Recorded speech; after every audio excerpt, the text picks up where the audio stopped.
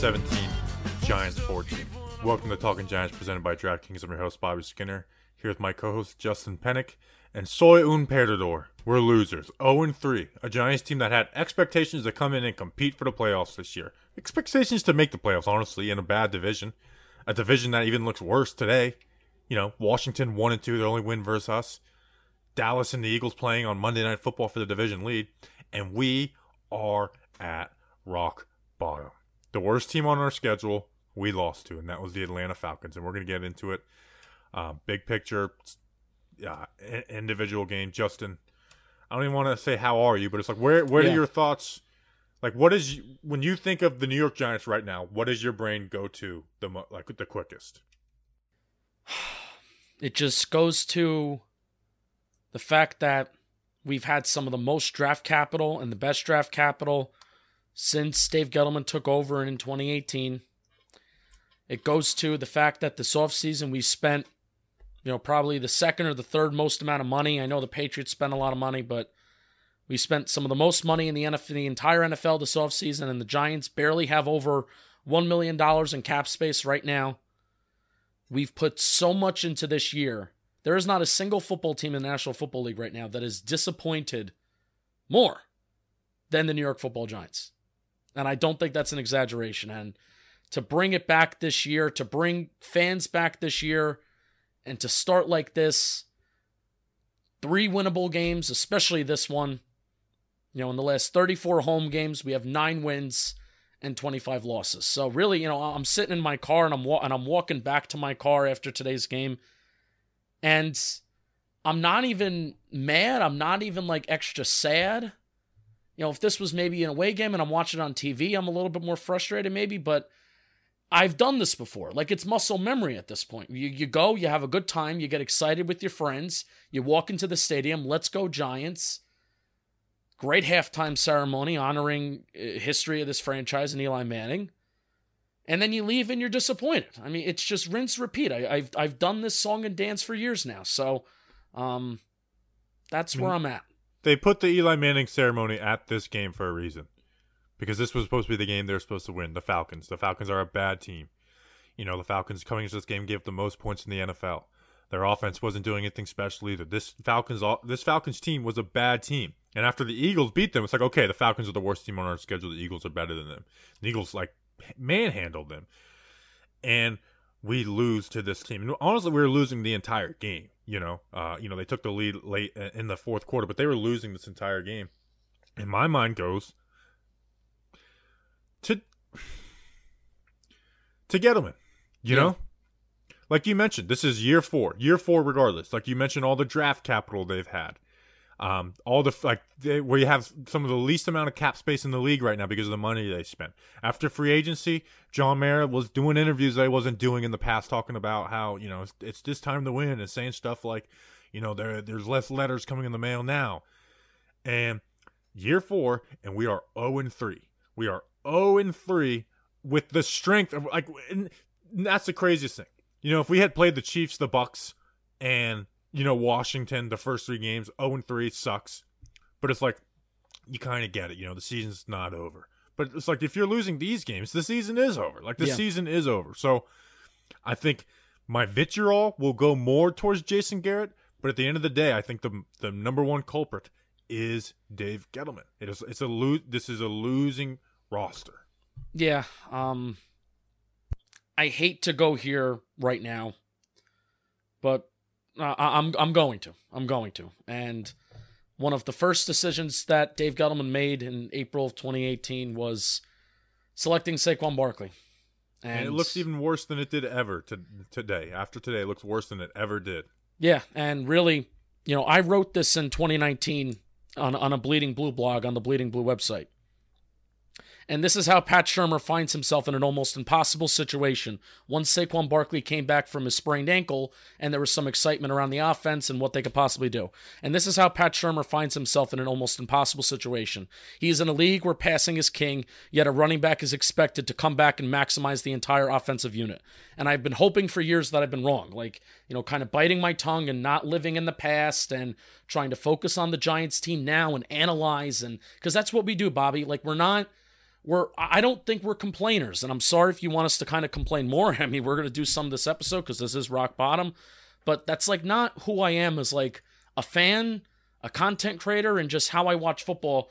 But I am going to play something. NYG Daily quote tweeted one of my tweets today, and in response to the 2018 draft, and this is what Gettleman had to say about his approach as to why he drafted Saquon and how Saquon can help like the entire team. So this is what he had to say. And if you think about it, this kid makes our quarterback better. He makes our wide receivers better. He makes our O-line better. He makes our defense better because he will have a much stronger ability to hold the ball. So the Giants at one point were winning the time of possession battle by 10 minutes today, which, I mean, I think according to the Giants front office, if you're winning the time of possession battle by more than 10 minutes, you should automatically be winning the game. It's false. They were, at the start of the fourth quarter, they were losing by 1 point. They scored that touchdown in the fourth quarter and then the 2-point conversion, which was awesome. But the move that was most valuable, like that number 2 pick that Dave Gettleman had out of all these draft picks, out of the Andrew Thomas pick, out of the Daniel Jones pick, that number 2 pick was the most valuable because it's coming right after that number 1 pick. And in a way, like, I've thought this for years, and now it's becoming true. And it unfortunately is true. Even if Saquon does go on to have a good second half, I still do think it is true. The fact that we are 0-3 and the season's basically over, Dave Gettleman set himself up for failure the second he did that and the second he overpaid for Nate Solder. Because everything has kind of snowballed after that decision as, well, now we need to fix the O-line even more because Nate Solder's not good. Well, now we need to do more to help Saquon. They waited another year on possibly taking a quarterback. All that stuff. I don't want to, hindsight's 2020. They're paid to make the decisions. I'm not. But 2018 set them back, and we're seeing the results right now. Yeah, I mean, the first thing he said in his presser was you got to get the O-line and the D-line right, and those are arguably the 2 weakest positions. Offensive line is the weakest position on the offense, although the offensive line is not the issues for this offense right now. And they actually, Jones had time to throw the ball today. But regardless, like none of us feel good about anyone on the offensive line besides Andrew Thomas. Right. And they can't get a pass rush. I mean, they cannot get a pass rush unless they do cover 0 blitzes, and even then, those pass rushes aren't super effective because no one's winning a one-on-one battle. It's like you might get a free rusher, which means you have kind of easy man coverage. Like you just find the weak spot in the coverage and hit it. Like cover 0 works a lot better when you can have an edge guy beat your tackle and have that free rusher. But when you know where that free rusher is coming and everything else is blocked up, well, it's a lot easier to diagnose. If I'm a quarterback and I know that they are running cover 0 and I can get everything blocked up but the free rusher, there's no coverage I want to see more in the world than that cover 0 all-out blitz. Yep. And you mentioned with Saquon Barkley, through 3 games, Daniel Jones is the leading rusher on this team, and they did not have any designed runs for the quarterback in this game. None besides a 2-point conversion, which doesn't go on the stat book for the rushing. I mean, Daniel Jones has on the season 161 rushing yards. Saquon Barkley has 134. He's averaging 3.4 yards per carry. That's pitiful. I don't care what he's coming back from. That is pitiful. And other running backs, you know me, I will take shot. I'm not a Wayne Gallman fan. Wayne Gallman would be averaging more than 3.4 yards per carry. You could even take away the 41-yard run.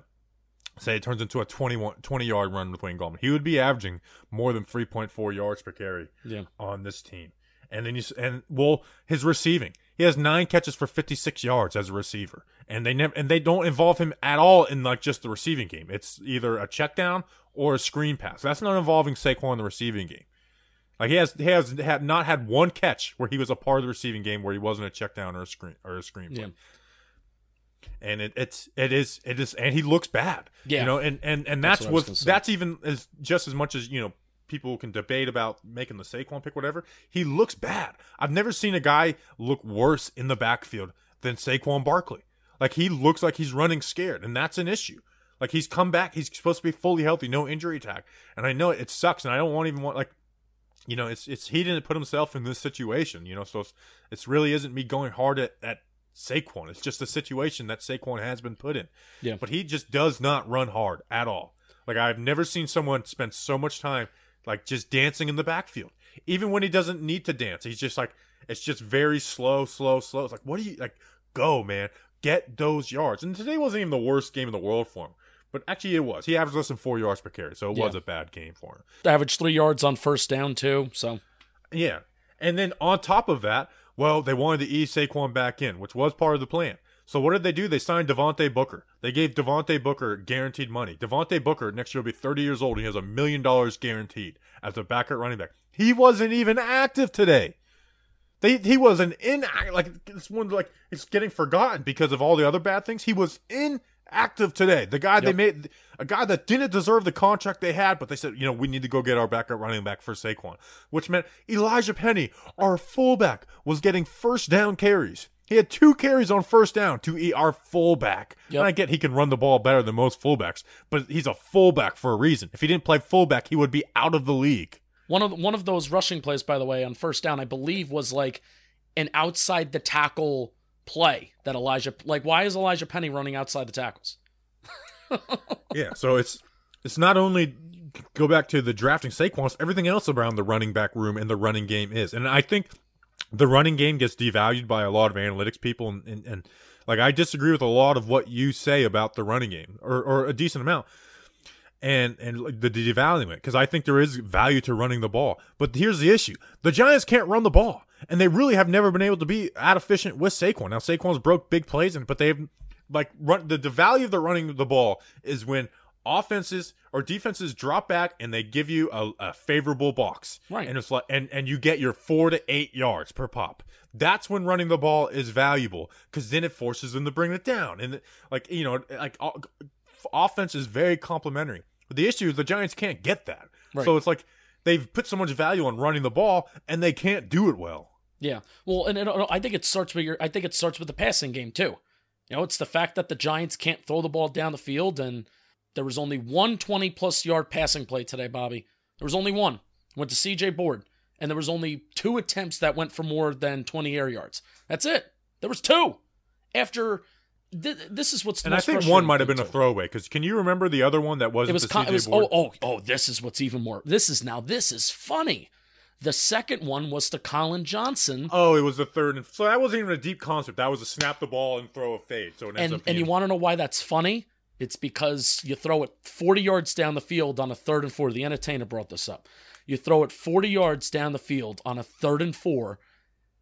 There's a holding call, which my voice is going to crack a lot this episode. Just get used to it. I also look terrible. This is what the Giants do to me. You throw the ball 40 yards down the field on a 3rd and 4. There's a holding call. They decline it when they should have accepted it, because any head coach in the NFL should go for it on 4th and 4 from the Atlanta 39. 4th and 3. I'll set up the situation. I have notes. It's the 39-yard line. They're on the 39-yard line, 4th and 3, down by 1. This isn't when they were up. And you have Gano, who has literally set the record for most kicks in a row, and a lot of them been tough. And he punched the ball from, I have never been more disgusted with Joe Judge than in that moment right there, because he had 3 decisions and he picked the third. He picked the worst decision. Kick the field goal if you don't want to go for it. Let Gano hit that 56-yard field goal. Instead, we punt it. They punt. I could not. I know there's always been arguments, and I'll let you go in a second, arguments about Joe Judge, 4th down. And there's times where it's like, I think people just want you to go for on 4th down all the time, and it just turns into this thing. But there has not been one time where Joe Judge punted where I've been more blown away than that time right there. That is the most I've ever, and I'm not even on the I hate Joe Judge thing. He hasn't, I'm not on Joe Judge right now, but I'm not totally off. That was unreal. Yeah, so, they throw the ball 40 yards on 3rd down. Bredesen gets the holding call. Atlanta declines it when they should have accepted it. I guess they knew that Joe Judge wasn't going to go for it, and he doesn't go for it. So the Giants decided to punt from the Atlanta 39 on 4th and 3 with 6 minutes and 29 seconds remaining in the 3rd quarter while losing 6-7. So with the surrender index of 69.9, it's that's an analytics thing. This punt ranks as the 100th percentile of cowardly punts, that's what it's called, cowardly punts of the 2021 season, and the 99.6 percentile of all punts since 1999. The winning percentage, if you fail on that 4th down, is 43%. So if you fail, it's a 43% if you fail on that fourth down attempt. The winning percentage if you punt is 49%. That's barely a difference. That's barely breaking the bank. And also it's noteworthy that yes, we did pin down the Falcons inside the 10, inside the 5, but in a matter of 2 or 3 running plays, the Falcons were back at like the 30-yard line anyway, so it almost didn't even matter. The winning percentage if you succeeded on fourth down goes up to 67%. Even attempting the field goal from there, like Bobby said, I think that makes a lot of sense. And if you make that 57-yard field goal, your winning percentage is 61%, which usually field goals don't really do anything for you. But in that case, it definitely did it. Your winning percentage would have went up to 61%. And Graham Gano was arguably like the best player on the team, and we didn't put the ball in his hands there. So really, so a lot of people, you could be listening and you could be mad. Well, what if they didn't get it? What if they didn't get it? The defense and they would have been at the 39-yard line, and the defense played well all game. And the defense has been playing well all that game. But also, I'm at a point, Bobby, where it's like, well, can we stop talking about what if we don't do this? What if we don't do that? This is an offense that should be able to get a 4th and 3. That is a situation that you should be practicing over and over and over again. Because, yes, the Giants did eventually get the ball on the following drive, and they did eventually get a touchdown that put them up 14-7, good 2-point conversion, good drive, et cetera, et cetera. But I think not going for it there and not possibly putting at least 3 points on the board that drive, I think it delayed the outcome of the game, where it delayed the Giants scoring a touchdown. It delayed the fact that the Falcons put together their drive, where the scope of the game could have been figured out a lot earlier if you went for it there. And then it's like, oh, well, if the Falcons are going to go down and score a touchdown anyway, okay, now we know that we need to be aggressive offensively. And not just like this waiting and this field position battle. That just doesn't matter. It just doesn't matter. How about we're critical of not arguing of, oh, should we have gone for it? Should we not have gone for it? What if you don't get it on fourth down? Well, what do you do? How about we just say, well, the Giants should just execute on fourth down. They should just execute. And they should have that situation practiced and down. Yeah, I mean, I do think that's a little oversimplifying it with like just get it, like like the Browns game. There was a debate to be had, but here, this not going for it here is just there's no debate. I mean, it just kicked the field goal. Like if they would have kicked the field goal, I would not have been mad. Now there would have been some people who would have been mad. I wouldn't have been. But they Gano, you paid him all this money. He has the ability. Trust him. He's essentially your best player right now. Is Graham Gano. Yeah. And Judge. I mean, this was a bad game for Judge. The wasted timeouts. I mean, it's I get that Blake not being out there probably had a little bit of impact, but they wasted timeouts in this game. It was just not a good game for Joe Judge overall. Whether you're on like still giving Joe Judge some time, like I am, like I'm not on like fire Joe Judge mode. But here's what I will say: what has Joe Judge done to make you say to not fire him? You know what I mean? Yeah, last year still matters. I really do think that. But I can't answer your question. I can't. Well, here's where it'll come down to. Let me read the ad, and then let's talk about the offense and Jason Garrett. And this is where my decision will be made on Judge going forward. So, autumn is in the air. The pumpkins are in the patch, and the Giants suck. And our friends at Manscaped are here to make sure you don't carve your pants pumpkins when you're grooming. How about that? I just used it actually yesterday. If you know what I'm saying, make sure you're keeping things fresh this fall with the leaders in male grooming and their brand new 4th generation performance package. Boys, get ready for cuffing season like no other. Ready to take the leap into fall with Manscaped? Join the 2 million men worldwide using Manscaped by going to manscaped.com for 20% off plus free shipping with the code GIANTS. Manscaped really has taken over like the trimming world. Like all the other ones, I don't think we're allowed to say their names in the ad. I don't know a single other brand that does it. I do, but they suck. Good point. It's time to bundle up with Manscaped Performance Package 4.0. Inside this package, you'll find their Lawnmower 4.0 trimmer, which is the best thing they have. Weed Whacker ear and nose hair trimmer, Crop Preserver ball deodorant, Crop Reviver toner, Performance boxer briefs, and a travel bag to hold your goodies. First, like I said, the Lawnmower 4.0, like that's where you're getting, like everything else is good, but the Lawnmower 4.0, that's what I use all the time. And the fact that you could use it in the shower, like I was scared a little bit at first. It's like, I'm just so afraid of being electrocuted, and then I did. It's like, oh yeah, you could do it, and it always sucks because I never wanted to trim the shower, so it's like, you know, while it's not, the water's not running, and then it's like you got to make sure it all goes down the drain. It's a mess. Trim your pumpkin patch, whack the leaves, give your balls a boost, use Crop Reviver. I mean, there's so many things you could do. Like if you want to take care of yourself and not be a slob, go to Manscaped. Get 20% off plus free shipping with the code GIANTS at manscaped.com. That's 20% off plus free shipping with the code GIANTS at manscaped.com. Make your balls a priority this fall. Choose Manscaped. Your balls will thank you. All right, let's talk about the offense. And here's where I'm going to get really pissed off. Is week 2, we scored the most points on offense under Jason Garrett, 29. Woo! Is he changing things? Nope. Justin, so 3 games, you think Jason Garrett's scoring average would be really affected by his top one, right? Right? Like even game 1, game 3 been bad. It's like, okay, it won't look that bad because game 2 was his best game. They are only averaging 1.2 more points per game than last season. They are averaging 18.7 points per game. That would still, going by last year's numbers, rank 31st in the NFL. It would not move up a single ranking. And that just shows how bad last year's offense was, is that you could add an extra 1.2 points per game and you'd still be 31st. The Falcons were the worst scoring defense coming into this game. They were giving up 40 points per game, 32nd in the league, missing their cornerback one. I don't care that Shepard and Slayton went down. Yep. 32nd in the league. And here, what were our worries in the preseason? Daniel Jones turnovers and Andrew Thomas. Andrew Thomas has been a baller so far this year. Daniel Jones has played really well. He hasn't, this game he didn't do anything special, but he's played really well. And like you said, his strengths, and Football Grump had a tweet about this, are throwing the ball deep and running. They threw the ball deep one time, and it was to CJ Board. And guess what? It was even completed for 38 yards. He's completing half of his deep passes here, but they are not doing it. That is coaching.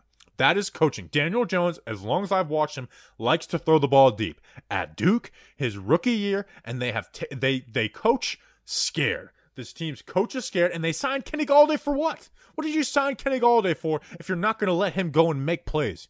You don't think that play with CJ Board could have been there for Kenny Galladay all game? Get out of here. And you're not. It's one thing if you're running the ball well. They're not. They're running the ball poorly, and they are just this is a horrible offense. It is broken. And that's where Joe Judge can get me back. Fire Jason Garrett. That's how you get me back on your side, Joe Judge, is fire Jason Garrett. Because guess what? From now on, I'm not playing is this Joe Judge's or Jason Garrett's offense. It's Joe Judge's. It's year 2, and you will live by it or you will die by it. Okay? So if you want to be loyal to Garrett, fine. But I want Jason Garrett fired now. I would like for Dave Gettleman to be fired right now, but I need Jason Garrett to be fired right now because it is holding back this offense. He is holding back this offense. Daniel Jones has not thrown an interception except for once in 9 games, and that was off of Evan Ingram's hands. Daniel Jones is playing better. Their left tackle being good is making Daniel Jones better. Like, they have 2 sacks today. One was on Nate Solder, and Jones did hold the ball a little too long on that play. And the other one was the missed snap.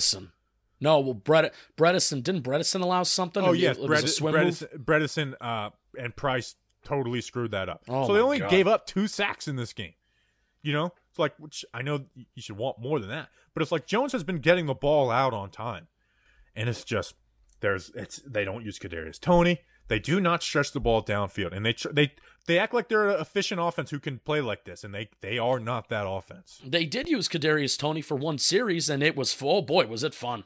Oh boy, was it fun getting him yards after the catch. And guess what? They didn't even get Kadarius Toney yards after the catch. He willed yards after the catch, and it was really fun. And then they did it for one series, and did they do it again? Nope. No, they did not. And here's something I said. Sterling Shepard and Daniel Jones' connection was hiding blemishes on this offense because they were connecting on 84% of their passes.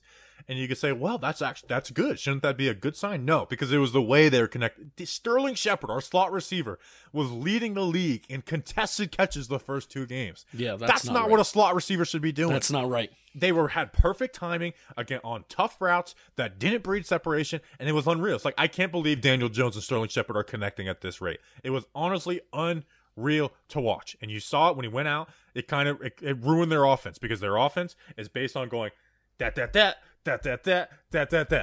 And when Shepard was there, one of those that's was gone, and there was no attempt to make big plays after that. And even Colin Johnson, I mean, he had 5 catches for 51 yards. He's a big play receiver, and they didn't. He's like, so he was playing well. They weren't even using him on that way. So you got this 6'5" wide receiver on one side, Kenny Galladay on the other side, and you don't throw the ball downfield. Come on, dude. This is going to boil frustration in this offense, and these players are going to become malcontent if you have Kenny Galladay and you're not throwing him the ball deep. Yeah. The reason why I was high on the offense, is because I thought they did learn. I really did. And I guess, it's foolish on me. Week 2 against Washington, Daniel Jones had like the 6th highest pass rate on first down. And, they still had, the 17 plays to 9 plays on first down were 17 of them were passing, 9 of them were rushing. But they also produced 3 passing plays of 20-plus yards last game, and they produced a lot more 15-plus yard passing plays against Washington. And that just wasn't there. I mean, like I said, 1 20-plus yard passing play to C.J. Board. That was it. That was the explosive play offense this game. And Bobby, again, their chunk plays are built on under the center play action 2-man routes. That's what they're like that. Yeah. They ran that a ton, and I don't hate doing that. But your chunk plays can't be built on that. No. And Bobby, there were even times in this game where I'm like looking at the Giants. I'm like, all right, they're moving the ball here, they're moving the ball there. But I'm thinking to myself, all right, we need an explosive play to just jumpstart something, to get us across the 50, to get us into the red zone, to get us into field goal range. Because these drives just stall out. Somebody's going to hold. Somebody's going to, Price is going to have a high snap. Somebody's going to drop a ball. C.J. Board is going to get an offensive pass interference. This is what we've been saying. This is what I've been saying since last year. That this is why you need explosive plays where even if the offense, yes, they're moving the ball, they're possessing the ball. They won the time of possession 27-17 through the first 3 quarters of the game. But you scored 6 points. And you need that explosive play to just jumpstart something, to change the game script. There's a game script, Bobby, that every offense has. The 0-yard line, the 1-yard line in your own red zone to the 10-yard line to get you out of there. Then from the 20-yard line to the 40-yard line. Then the 40-yard line to the other 40-yard line. And then the red zone, right? There's game scripts. And you need to flip it with explosive plays. And if you don't have that, the Giants are just not good enough. And I don't know if any NFL team is really good enough besides like the Titans and the Ravens and the teams that can run the ball, which we're not those teams. We're not the 49ers. We're not Derrick Henry. We're not Kyle Shanahan.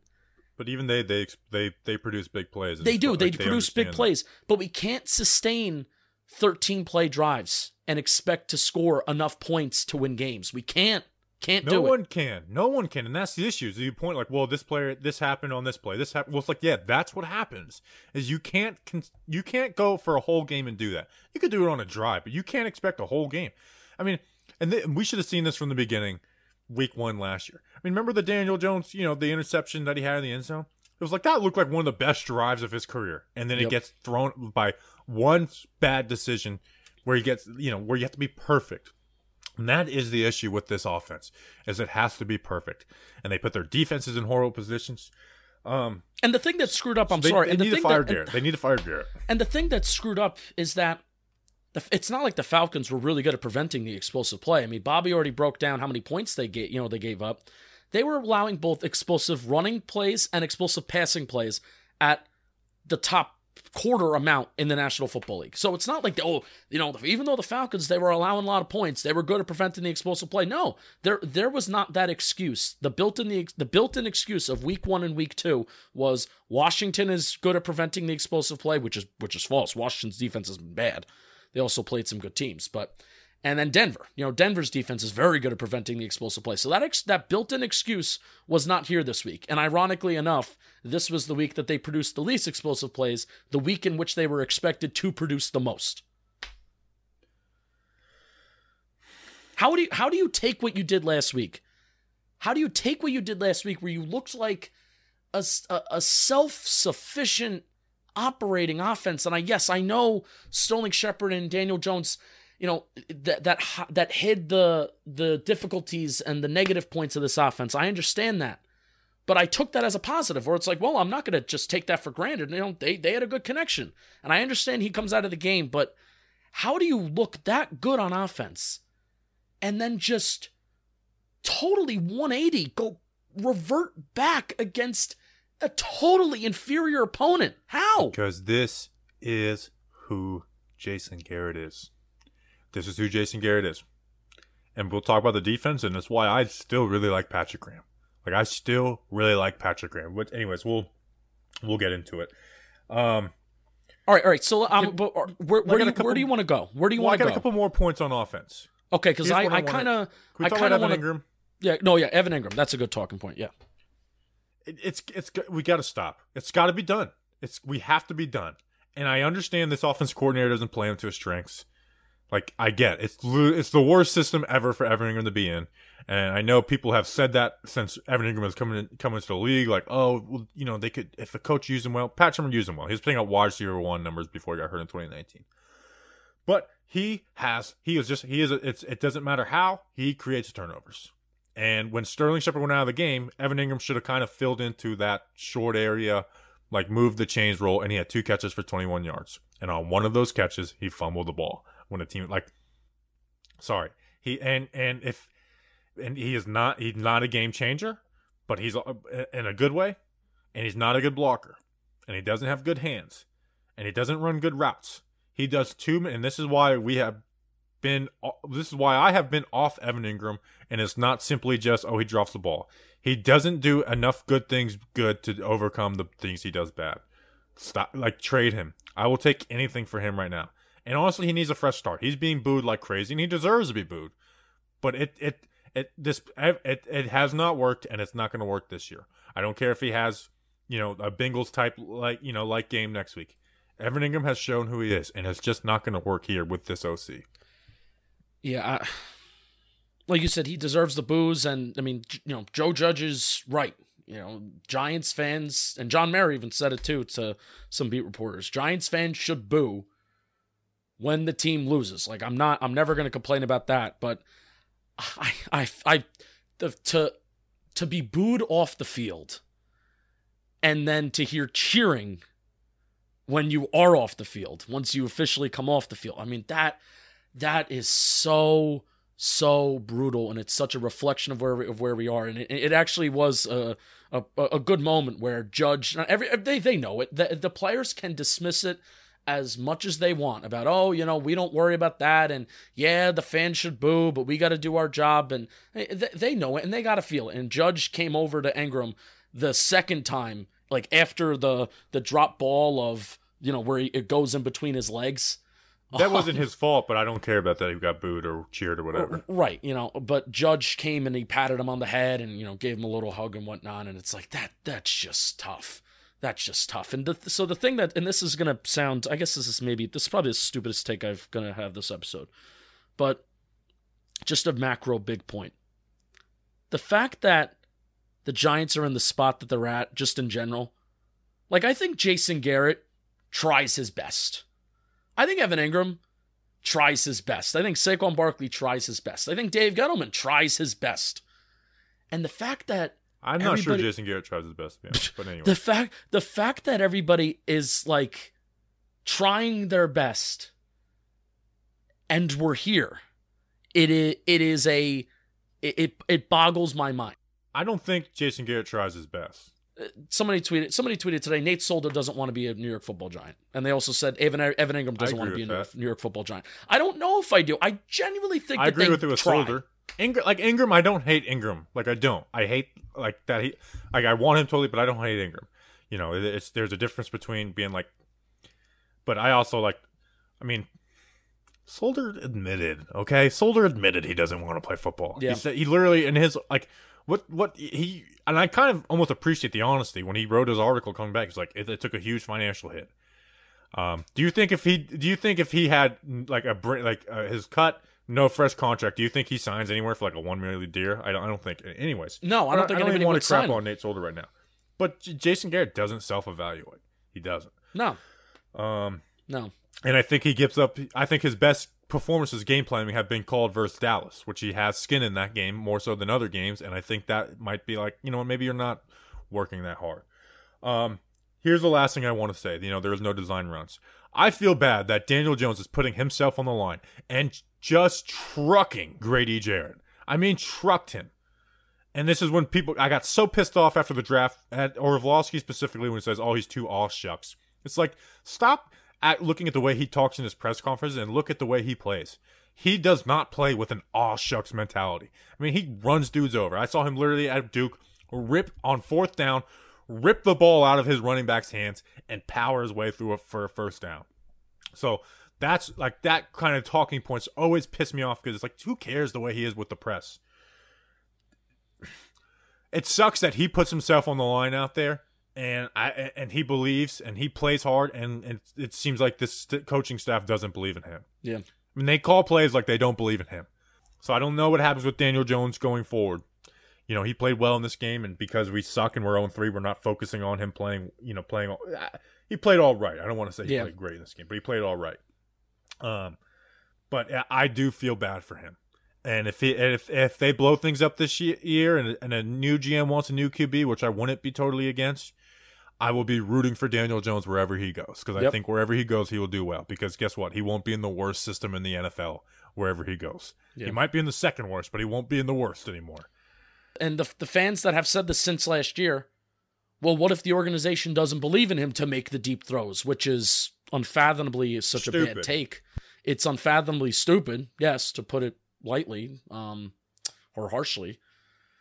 But what else is there to what else is there to give the excuse of? I don't know. And again, lost for words, which that's not 0 exactly interceptions in his last 9 games. Because I'm not giving Daniel Jones flack for having him dropping a pass versus Dallas. All right, read the ad and we can talk about the defense. Yeah, read the ad. I actually want to. All right, so no, before I read the ad, we'll have one final quick little point. Firings. What if you were the owner of the New York Football Giants? Who is gone tomorrow morning, if anybody? Dave Gettleman and Jason Garrett. Dave Gettleman and Jason Garrett. Yeah. Okay. I mean, even if it's actually, I'm not playing the even if. It's year 4.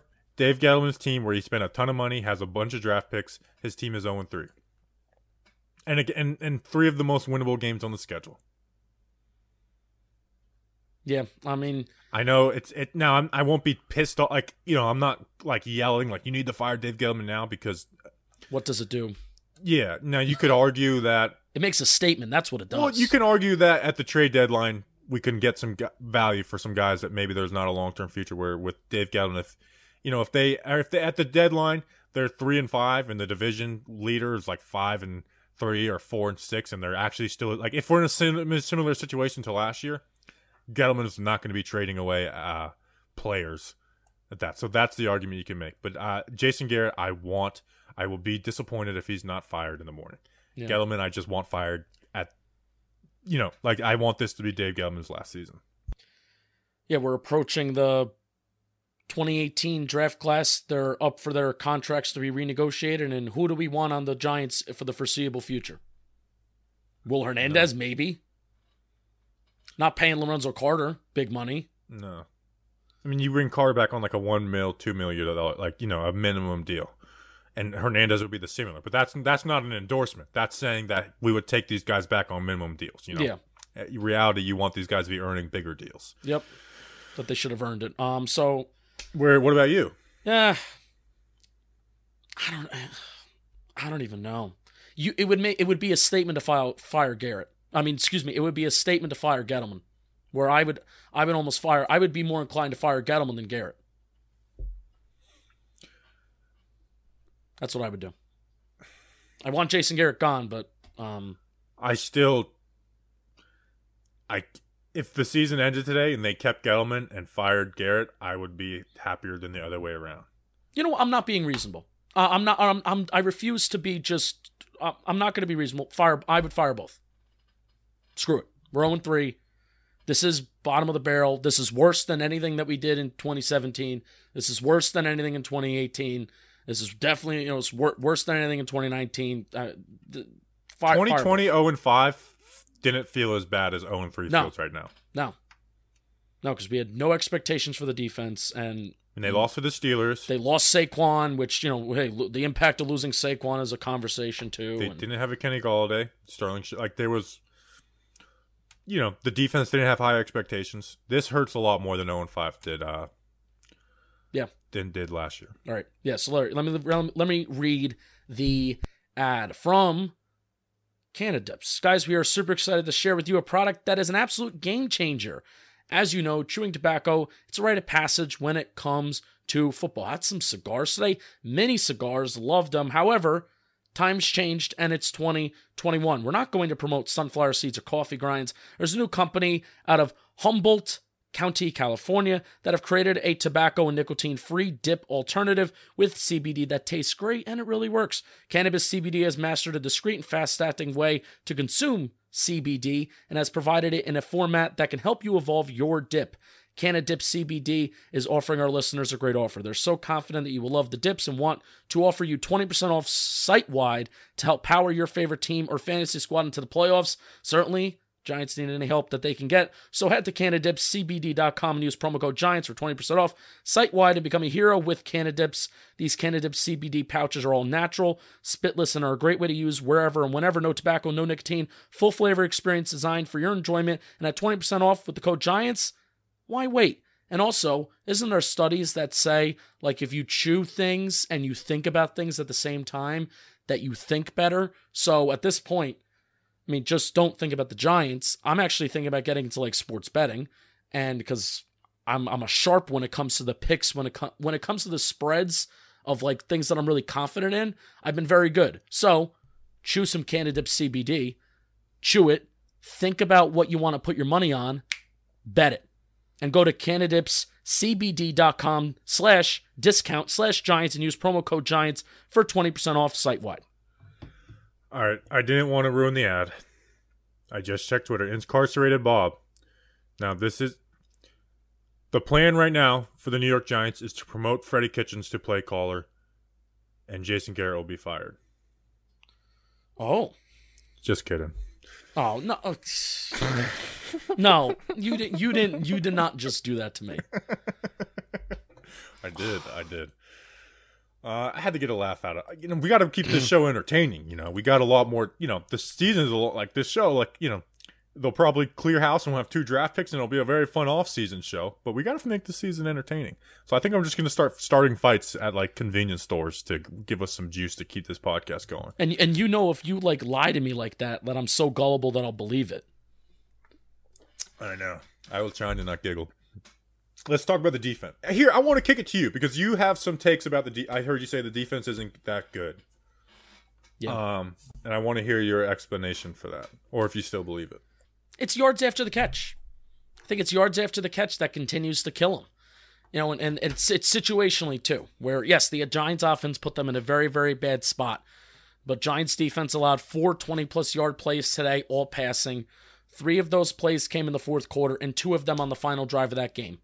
It's yards after the catch that kill them, Bobby. I'm not going to tell you if they ran zone, if they ran man. I know they blitzed a decent amount situationally here and there. There was 1 third down where they only rushed 2 and they dropped 9 into coverage, which was really fun. It worked. So it's just I'm watching these plays, and Matt Ryan is averaging minus 3.3 yards behind the sticks. His average intended air yards was under 5 yards. And the Giants still allowed drives to sustain themselves. Yes, they didn't allow points, and I think Matt Ryan is terrible. Matt Ryan was so bad today. He was so bad, especially in the first half. It felt like there were opportunities for him to throw the ball down the field. He looks down the field and then flip to the check down and just checked it down.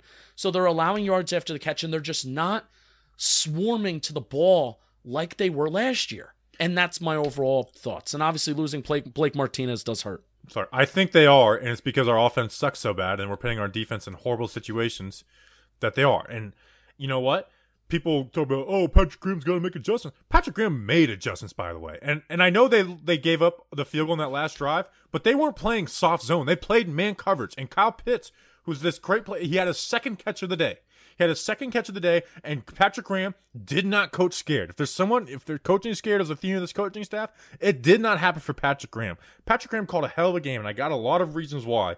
And he made adjustments. Anyway, so what were you saying? So this is where I'm at. I'm not going to kill Patrick Graham for this game. I'm not. Because really what it comes down to is there were 3 interceptions this game that I feel Giants defenders should have had. Thought Logan Ryan should have had an interception. Logan Ryan also missed some tackles. And Adoree Jackson in the end zone. I mean, so Adoree Jackson, does he drop that interception? And then there's either a pass interference or there's a targeting call on either McKinney or Logan Ryan had a pass interference in the end zone. And then it leads to an Atlanta touchdown. So, I mean, you gotta come down with that ball. We are at a point. This isn't last year. That's on the players. Yes. So that's why I'm saying I'm not going to be mad at Patrick Graham right now. I'm going to be mad at the players and their execution. We're no longer at the point where, Leonard Williams is in a contract year and he's just on a 1-year deal. James Bradbury, a nice little value deal we have.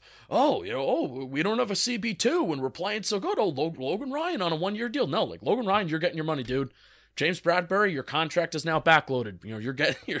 You're getting more money now. Leonard Williams, you're getting big bucks. So we're no longer at this fun stage of this defense. Well, it's so surprising that they're playing well. Now we're paying our playmakers to make plays, and they're not making plays. Adoree Jackson has to come down with that interception. Has to. It has to. And Logan Ryan also has to make better plays himself. And I like him. I like the way that he speaks to media. And I know it doesn't matter. He was snarky to the media at the end of the game where he's like, I've made so many game-saving interceptions in my career. And I didn't make one today, but I know that I've made them in the past. And it's I know that doesn't matter, but they got to make plays and they're not making plays. Yeah. The Adoree should have had that interception. The Ryan ones, they could but at the same time, defenders aren't made, they don't make, I'm not going to kill that Adoree Jackson was not a contested catch. That was I'm saying the Logan Ryan ones were. Yeah. He's got. I mean, I'm sorry. You got to bring that down. But here's what I'll say: they gave up 17 points in total.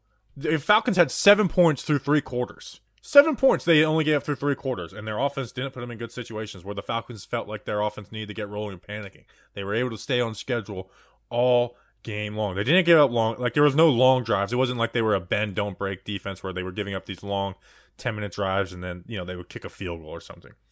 They blitz and they play press man coverage like they did, and they changed it up, and Patrick Graham threw tons of different looks. They kept Kyle Pitts to 2 catches. Calvin Ridley had 60 yards. Now Patterson had a good game, but that was guys missing tackles, and I know that's what Patterson does. Yards after the catch. Yeah. Patrick Graham made a ballsy decision and started Rodarius over Darnay Holmes. Why? Because Rodarius can play man coverage and Darnay Holmes cannot. And Rodarius did a decent enough job. I know he got called for a DPI in the beginning of the game.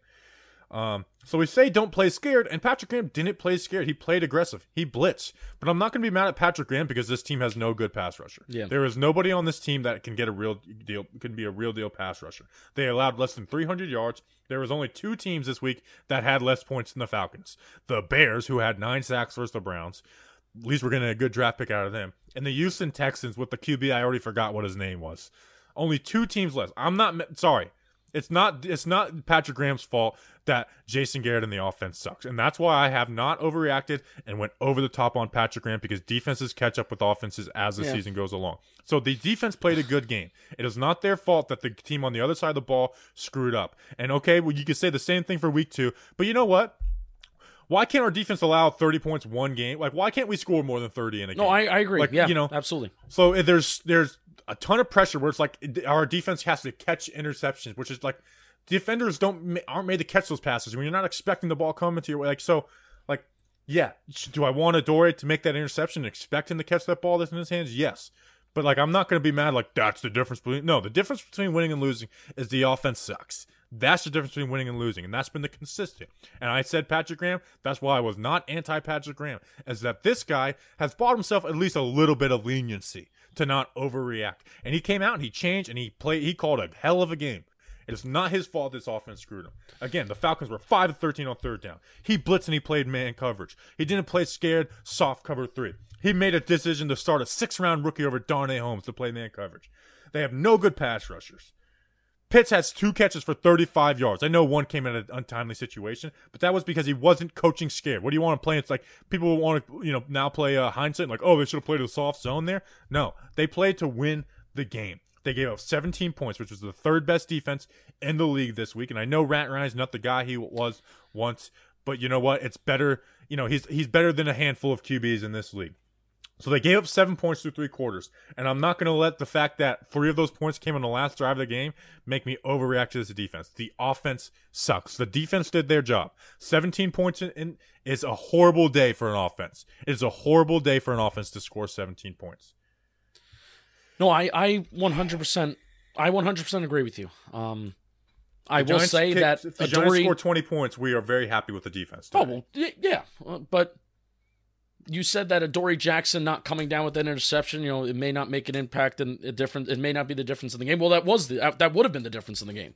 Atlanta scored a touchdown. That's the issue. Is that shouldn't be the difference in the game. Well, that's right, my point. I know. I'm agreeing with you. The offense was bad, and when you have an offense that can't score over 20 points on a consistent basis, that it's going to put the defense in an impossible situation. But the things that the certain areas I saw with the Giants defense today, there was nothing the Giants defense showed me today that they're going to improve in the long term when they play an offense that throws the ball down the field more. And I'm not talking about pass the sticks on a consistent basis. At the same time, they know their opponent, so they may have called the game like that because they knew who their opponent was, Well, maybe.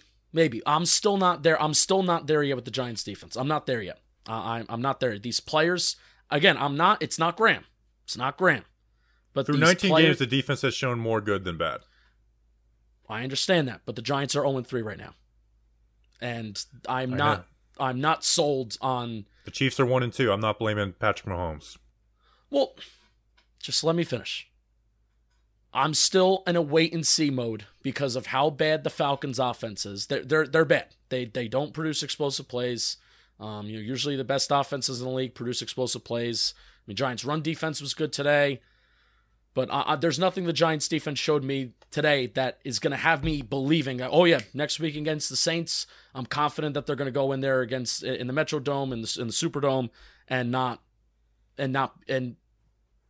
be good. There's nothing that they showed me. Well, they're missing a pass rusher, and that's not Patrick Graham's fault. That's Dave Gettleman's fault that they do not have a pass rusher. Right. Even though Mr. Chicken pointed out, Azeez Ojulari is on pace for 17 sacks still, and I will make that joke at some point this week. I love it. Adoree's got to come down with the ball. It's not even becoming a joke anymore, honestly. Azeez might have 17 sacks. Strip sack. It was a strip sack today. Yeah. Turnover. And that was after Evan Ingram had a turnover because that's what Evan Ingram does. So, Adoree Jackson's been a good cornerback too for this team. Cornerbacks are made to stop guys from catching the passes. So, again, like I said, I'm not sitting here saying that the defense could be top 5. I don't think it can be because they cannot rush the passer without blitzing a ton of dudes. And it's not like they've played good O-lines either. Or, they're missing a pass rusher. Yeah. But I don't, I like, if you told me there's 5 guys you really like on this team coaching staff wise, right now they are Daniel Jones, Andrew Thomas, Sterling Shepard, Patrick Graham, and Kadarius Toney because he's funny as hell. That last drive was just a killer. Yards after the catch. That's it. And the time that we needed them to shut Atlanta down the most, the offense put them in a bad spot. Again, I'm acknowledging that. Don't think that I'm not acknowledging that. And you know that I think this is an offensive league. You know that. But I got to see more. I got to see more of it. That's it. Keep it up. We'll be back Wednesday. Or you know what? Maybe we'll be back Tuesday because there'll be some firings. We have to record an emergency podcast. I doubt it. Me too. Trying to give at least one positive take to end the show. All right, that's an episode. Stick around with us. We're gonna have fun. We're gonna have some type of. We will make this show not dreadful. Like I got sunburnt today. It's really bad. Idiot. Here's what I'll say. I was honestly rooting for people to burn the stadium down. Like, not even jokingly. I was like, if it would have burnt down, I would not have been sad. I would have been overjoyed. If no one got hurt and they burned the stadium down, I would have been very happy. 9 wins Last 34 home games. I mean, 34 home games is how many seasons? There's 8. 8 times 4 is 32. All right, yes, so that's the last 4 years. The last 4 years and 2 games, right? 3 games. So 9 and 25. 9 and 25. And it is such a crime.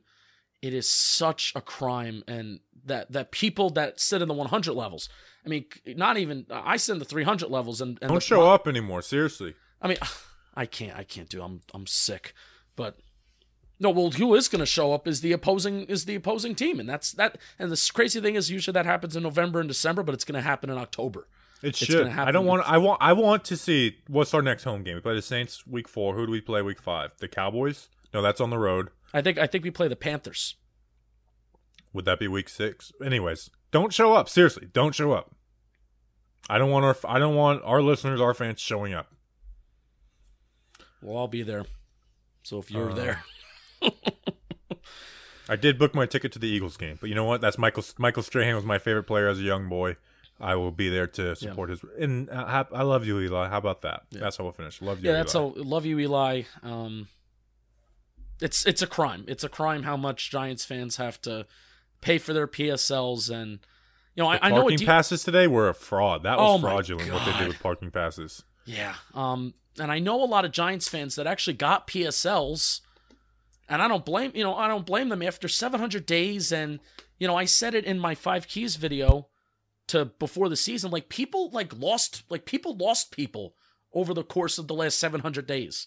So a lot of people's mentality on life. I'm trying. I know this is out of our scope of things.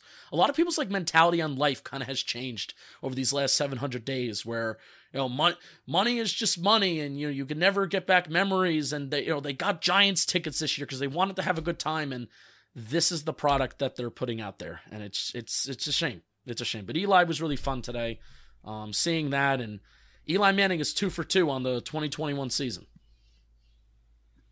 Yeah, that's true. He threw those ceremonial passes to Manningham and Tyree. I'm so happy that they did that. That was really cool. Yeah, good. I'll always remember that. So we appreciate you guys. We'll be back on Wednesday.